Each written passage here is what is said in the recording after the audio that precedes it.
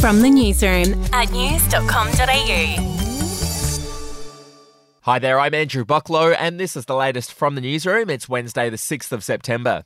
Well, the new Qantas CEO starts today. Vanessa Hudson steps into the top job after Alan Joyce decided to bring forward his retirement by 2 months. Yesterday, Ms Hudson released a video message vowing to restore the airline's reputation.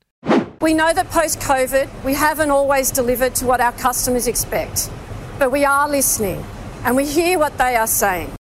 Meanwhile, a parliamentary inquiry is set to investigate the federal government's decision to block Qatar Airlines from having more flights in Australia.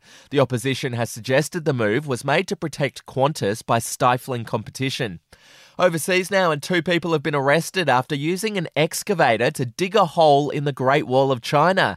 The suspects admitted under questioning they did it to create a shortcut in the wall in a bid to reduce local travel time. To sport now, there's a fair chance cricket could be an Olympic sport for the 2028 Games in Los Angeles. The IOC will make a decision on Friday. Also in sport, the coach of Spain's Women's World Cup team has been sacked as the fallout continues from that kiss after they won the final. They've now named their first ever female coach. As for the person who gave the kiss, the head of the Spanish Football Federation, he's still refusing to resign over the incident. We'll be back in a moment.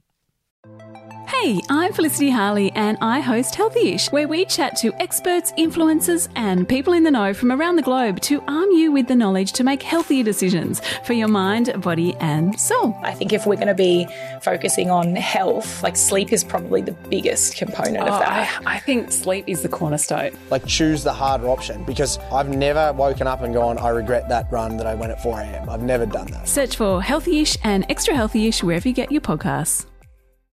To celebrity news, Italian police are now investigating Kanye West and his Aussie wife after they appeared to perform a lewd act on a boat during a recent holiday in Venice.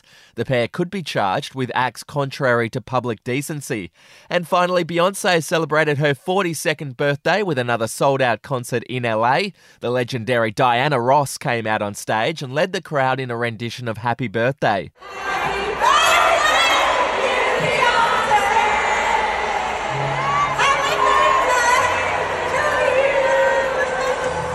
Is it just me, or does that sound pretty bad? Anyway, let's move on. That's the latest from the newsroom. We'll be back with another update soon. Your update from news.com.au.